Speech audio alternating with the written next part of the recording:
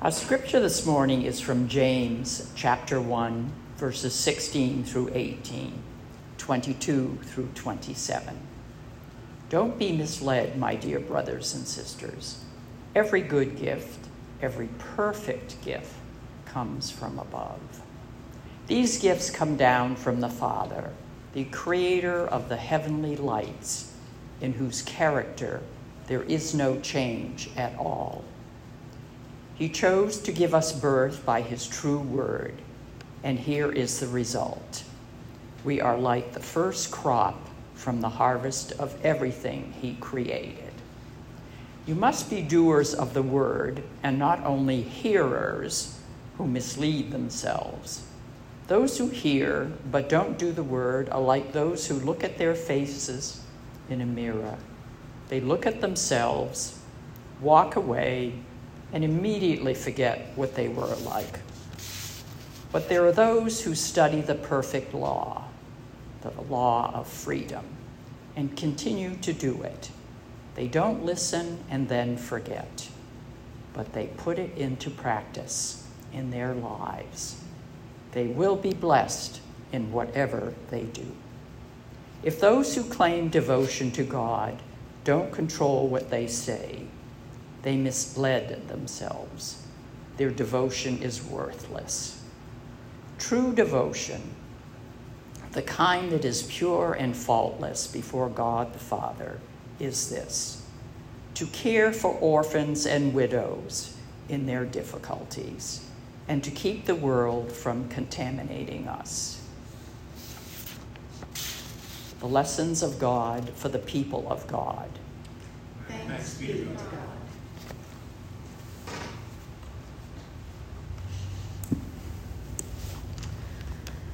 Now we are reading from the Common English Bible translation, and as I say to folks, I encourage you, somebody's out today. I encourage you to go back and read these words in the biblical language that you're the most familiar with, but to look at other translations of the scripture, because we can also glean wisdom and insight from seeing how others have interpreted the word. Now, we have just spent a few weeks hanging out with the church in Ephesus. We've been listening in on this conversation between them and what I've been calling maybe Paul the Apostle. And as you may remember, or maybe not, let's be honest, I don't even remember what I had for breakfast this morning. So let's just go with maybe we remember. These letters, the epistles that we had been spending time with, were direct correspondences between leaders of the new Jewish movement at the time. They were addressing specific concerns for each new church's context. So Corinthians, Ephesians, so on and so forth. And that's why we spent so much time together teasing out the specifics of each community and then bringing it back to what we can learn from the similarities and the differences between what we know to be church and what those first century Jesus followers knew to be church. Well, this week, we are entering into a different kind of letter. Something biblical scholars refer to as New Testament wisdom literature. Doesn't that sound exciting?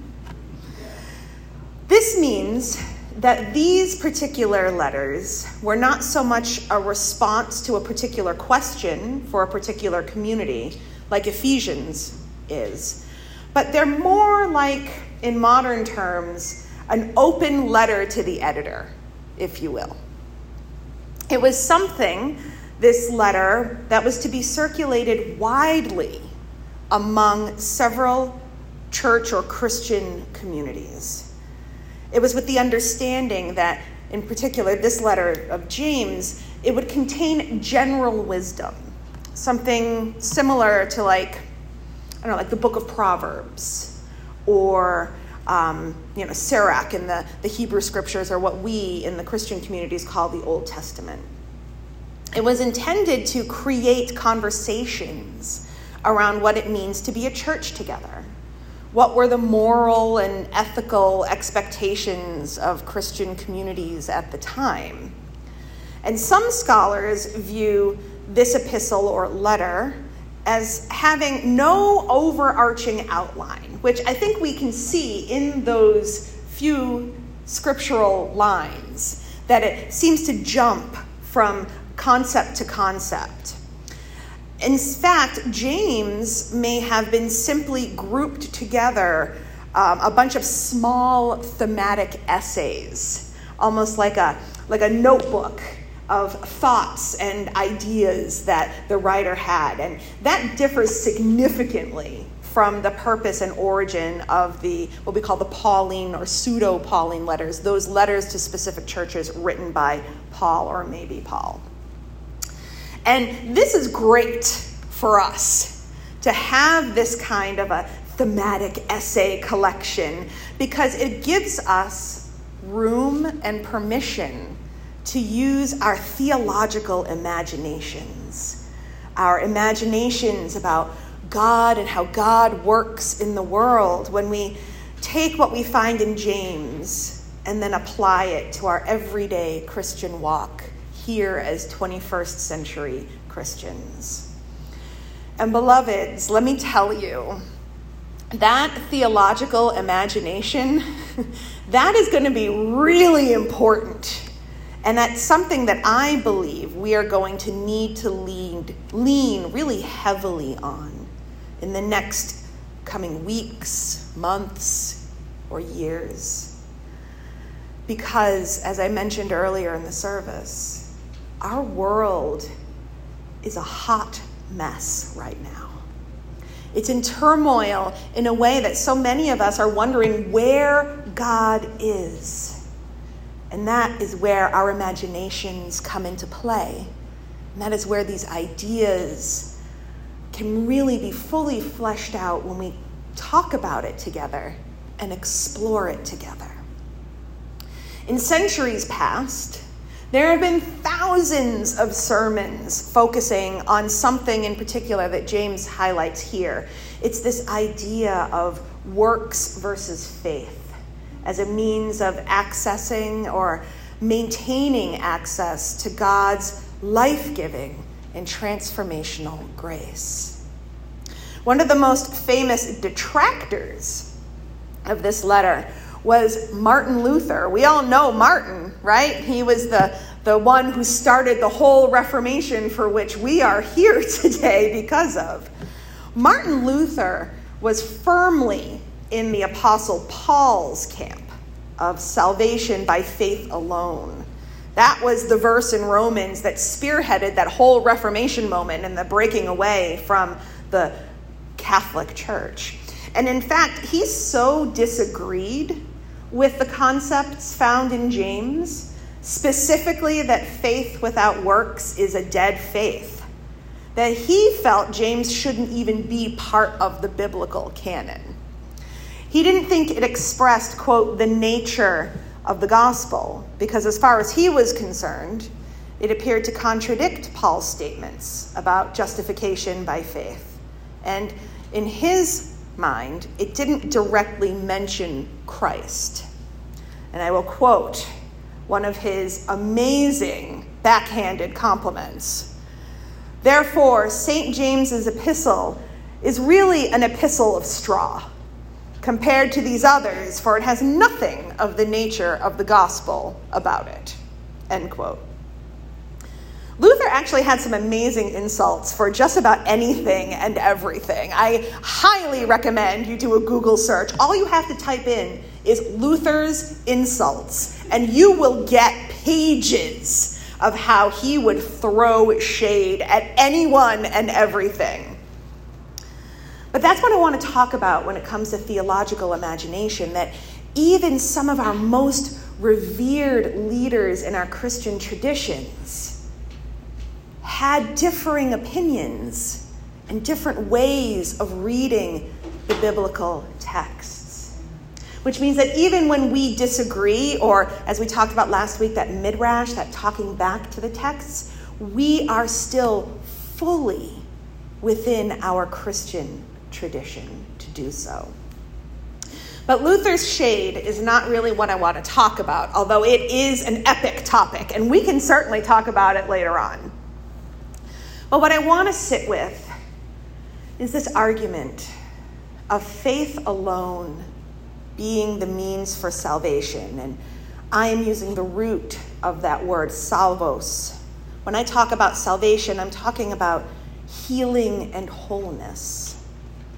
I want to sit with that argument versus the discussion that is raised by the writer of James when he writes, or they write, "You must be doers of the word, and not only hearers who mislead themselves. Those who hear but don't do the word are like those who look at their faces in the mirror. They look at themselves, they walk away, and they immediately forget what they look like." In other words, or in today's culture, let's talk a little bit about thoughts and prayers versus taking direct action in times of crisis. Amen? Because I believe that this is worth talking about. I believe, based on some of the conversations that I've had with folks over the last week, the last few days, the Facebook posts I'm seeing, the tweets that are going out, this is something that has been weighing heavily on a lot of people's hearts and spirits. Certainly in the face of the chaos in Afghanistan, where regardless of what your opinion is about the military pullout or our president, the chaos there has resulted in significant losses of innocent lives. Losses which are sure to increase over the next couple days. In the face of this incredible spike in new COVID infections, 99% of which are ineligible yet unvaccinated individuals who are putting our youngest and most vulnerable folks at risk. Or in the face of the impending landfall today of Hurricane Ida, on the very anniversary of Hurricane Katrina's devastations 16 years ago. Now it's a Category 4 storm, and Katrina was just a Category 3. Or one of the many manifestations of the labor pains of our natural world, which is evident in uncontrollable wildfires or drought, at the same time where there's flooding and seemingly irreversible environmental changes everywhere we look. And how so often we hear our thoughts and prayers are with the victims of fill in the blank. And those are coming out of the mouths of politicians, out of religious leaders, out of other Christians who claim a Christian faith. Thoughts and prayers. But those thoughts and prayers are not enough. It's just not, especially when we consider how the gospel, the very good news of Jesus Christ, is rooted in doing, in works, not just in personal or public piety, which that's what thoughts and prayers are. It's bringing it back to our own Jesus-following community. And we, as United Methodists, come from a tradition of doing. We come from a tradition that embraces a both-and approach to living our faith out in the world. We are called to have thoughts, we are called to pray, and we are called to care actively for the widow and the orphan and the refugee. The James text is asking us to use our imaginations to explore what that means, which is really hard, right? Especially when so much of what is troubling in the world today, quite frankly, we as individuals have very little control over. Or do we? That's the question. Can I be real with everybody here? Okay, thank you. Fire away. Here we go. All right? And because let's be honest here. Whether you said yes or no, I was going to be real. This being a caring, compassionate, empathetic, spiritually connected being in this world right now, maybe these aren't the original words I would use to describe it, but it's not the greatest gig in this moment in time. Amen? It is hard to see and imagine where God is when we are in such turmoil in our world, our inner worlds and our outer worlds. It is the furthest thing from easy to seek and find God, to even want to do it. And it is really, really hard. And I don't know about all you, but I often find myself, usually late at night when I'm trying to sleep, just spinning my wheels, trying to make sense of all the noise of the world, to make sense of this existence that we have brought children into, how heartbreaking it is. Never mind try to figure out how to solve the world's problems. And to do it with thoughts and prayers seems almost impossible, because it is. Quite frankly, it's not difficult to understand why so many folks walk away from the church or question the sincerity of us as Christians when thoughts and prayers are just thrown at a crisis like a tiny Band-Aid on a gaping wound. Sometimes it feels like we forget that we are called to be doers of the word as well as hearers.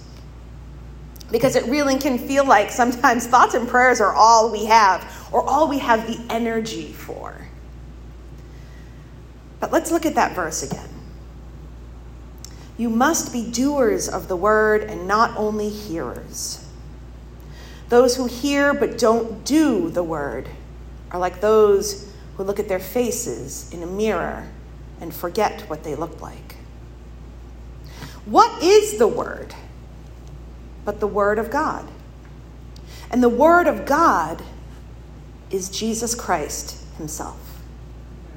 As John 1:1 says, in the beginning was the Word, and the Word was with God, and the Word was God. We must be doers of the Word. We must be doers of the Jesus way. We are being called to look more deeply at what it means to do what Jesus did, what Jesus spoke into being, what Jesus modeled for us. To be Jesus in a world that is so desperately in need of what he offers, which is healing and wholeness and an authentic relationship with God and with others and with ourselves. And how do we accomplish that?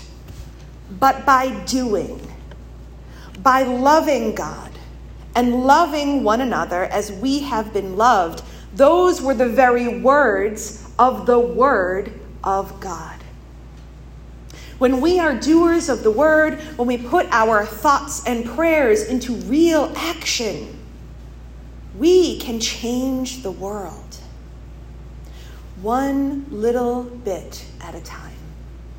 We create spaces where the kingdom of God meets the needs of the world, and we create something here on earth as it is in heaven. So what does that look like for us here in this space, in this community, wherever you may find yourself, in whatever part of the world you inhabit, which oftentimes feels so removed from what is happening out there in the world? Just as Jesus performed everyday miracles in the lives of everyday people, so too can we. Being a doer of the word is not about suddenly giving sight to someone who has been unable to see, or any of those other truly miraculous moments in the Gospels. Being a doer of the word can look like anything when it is done for the glory of God. When it is done not from a sense of obligation or from a place of paying thoughts and prayers lip service, but from a place of deep spirituality and God connection. It can look like giving blood at a Red Cross donation center in anticipation of the need that will arise in the wake of the hurricanes or in a worldwide crisis like a pandemic. That is being a doer of the world, a doer of the word. It can look like wearing a mask to protect the most vulnerable, to love as you have been loved. That is being a doer of the word. It can be reaching out to New England refugee organizations that are this very moment preparing for the arrival of Afghan refugees and just simply asking, how can we help with their transition? Loving the refugee, doing the word. Being a doer of the word can look like making eye contact with someone who seems to need a friend. Genuinely asking, are you okay? And then listening to them. That is being a doer of the word.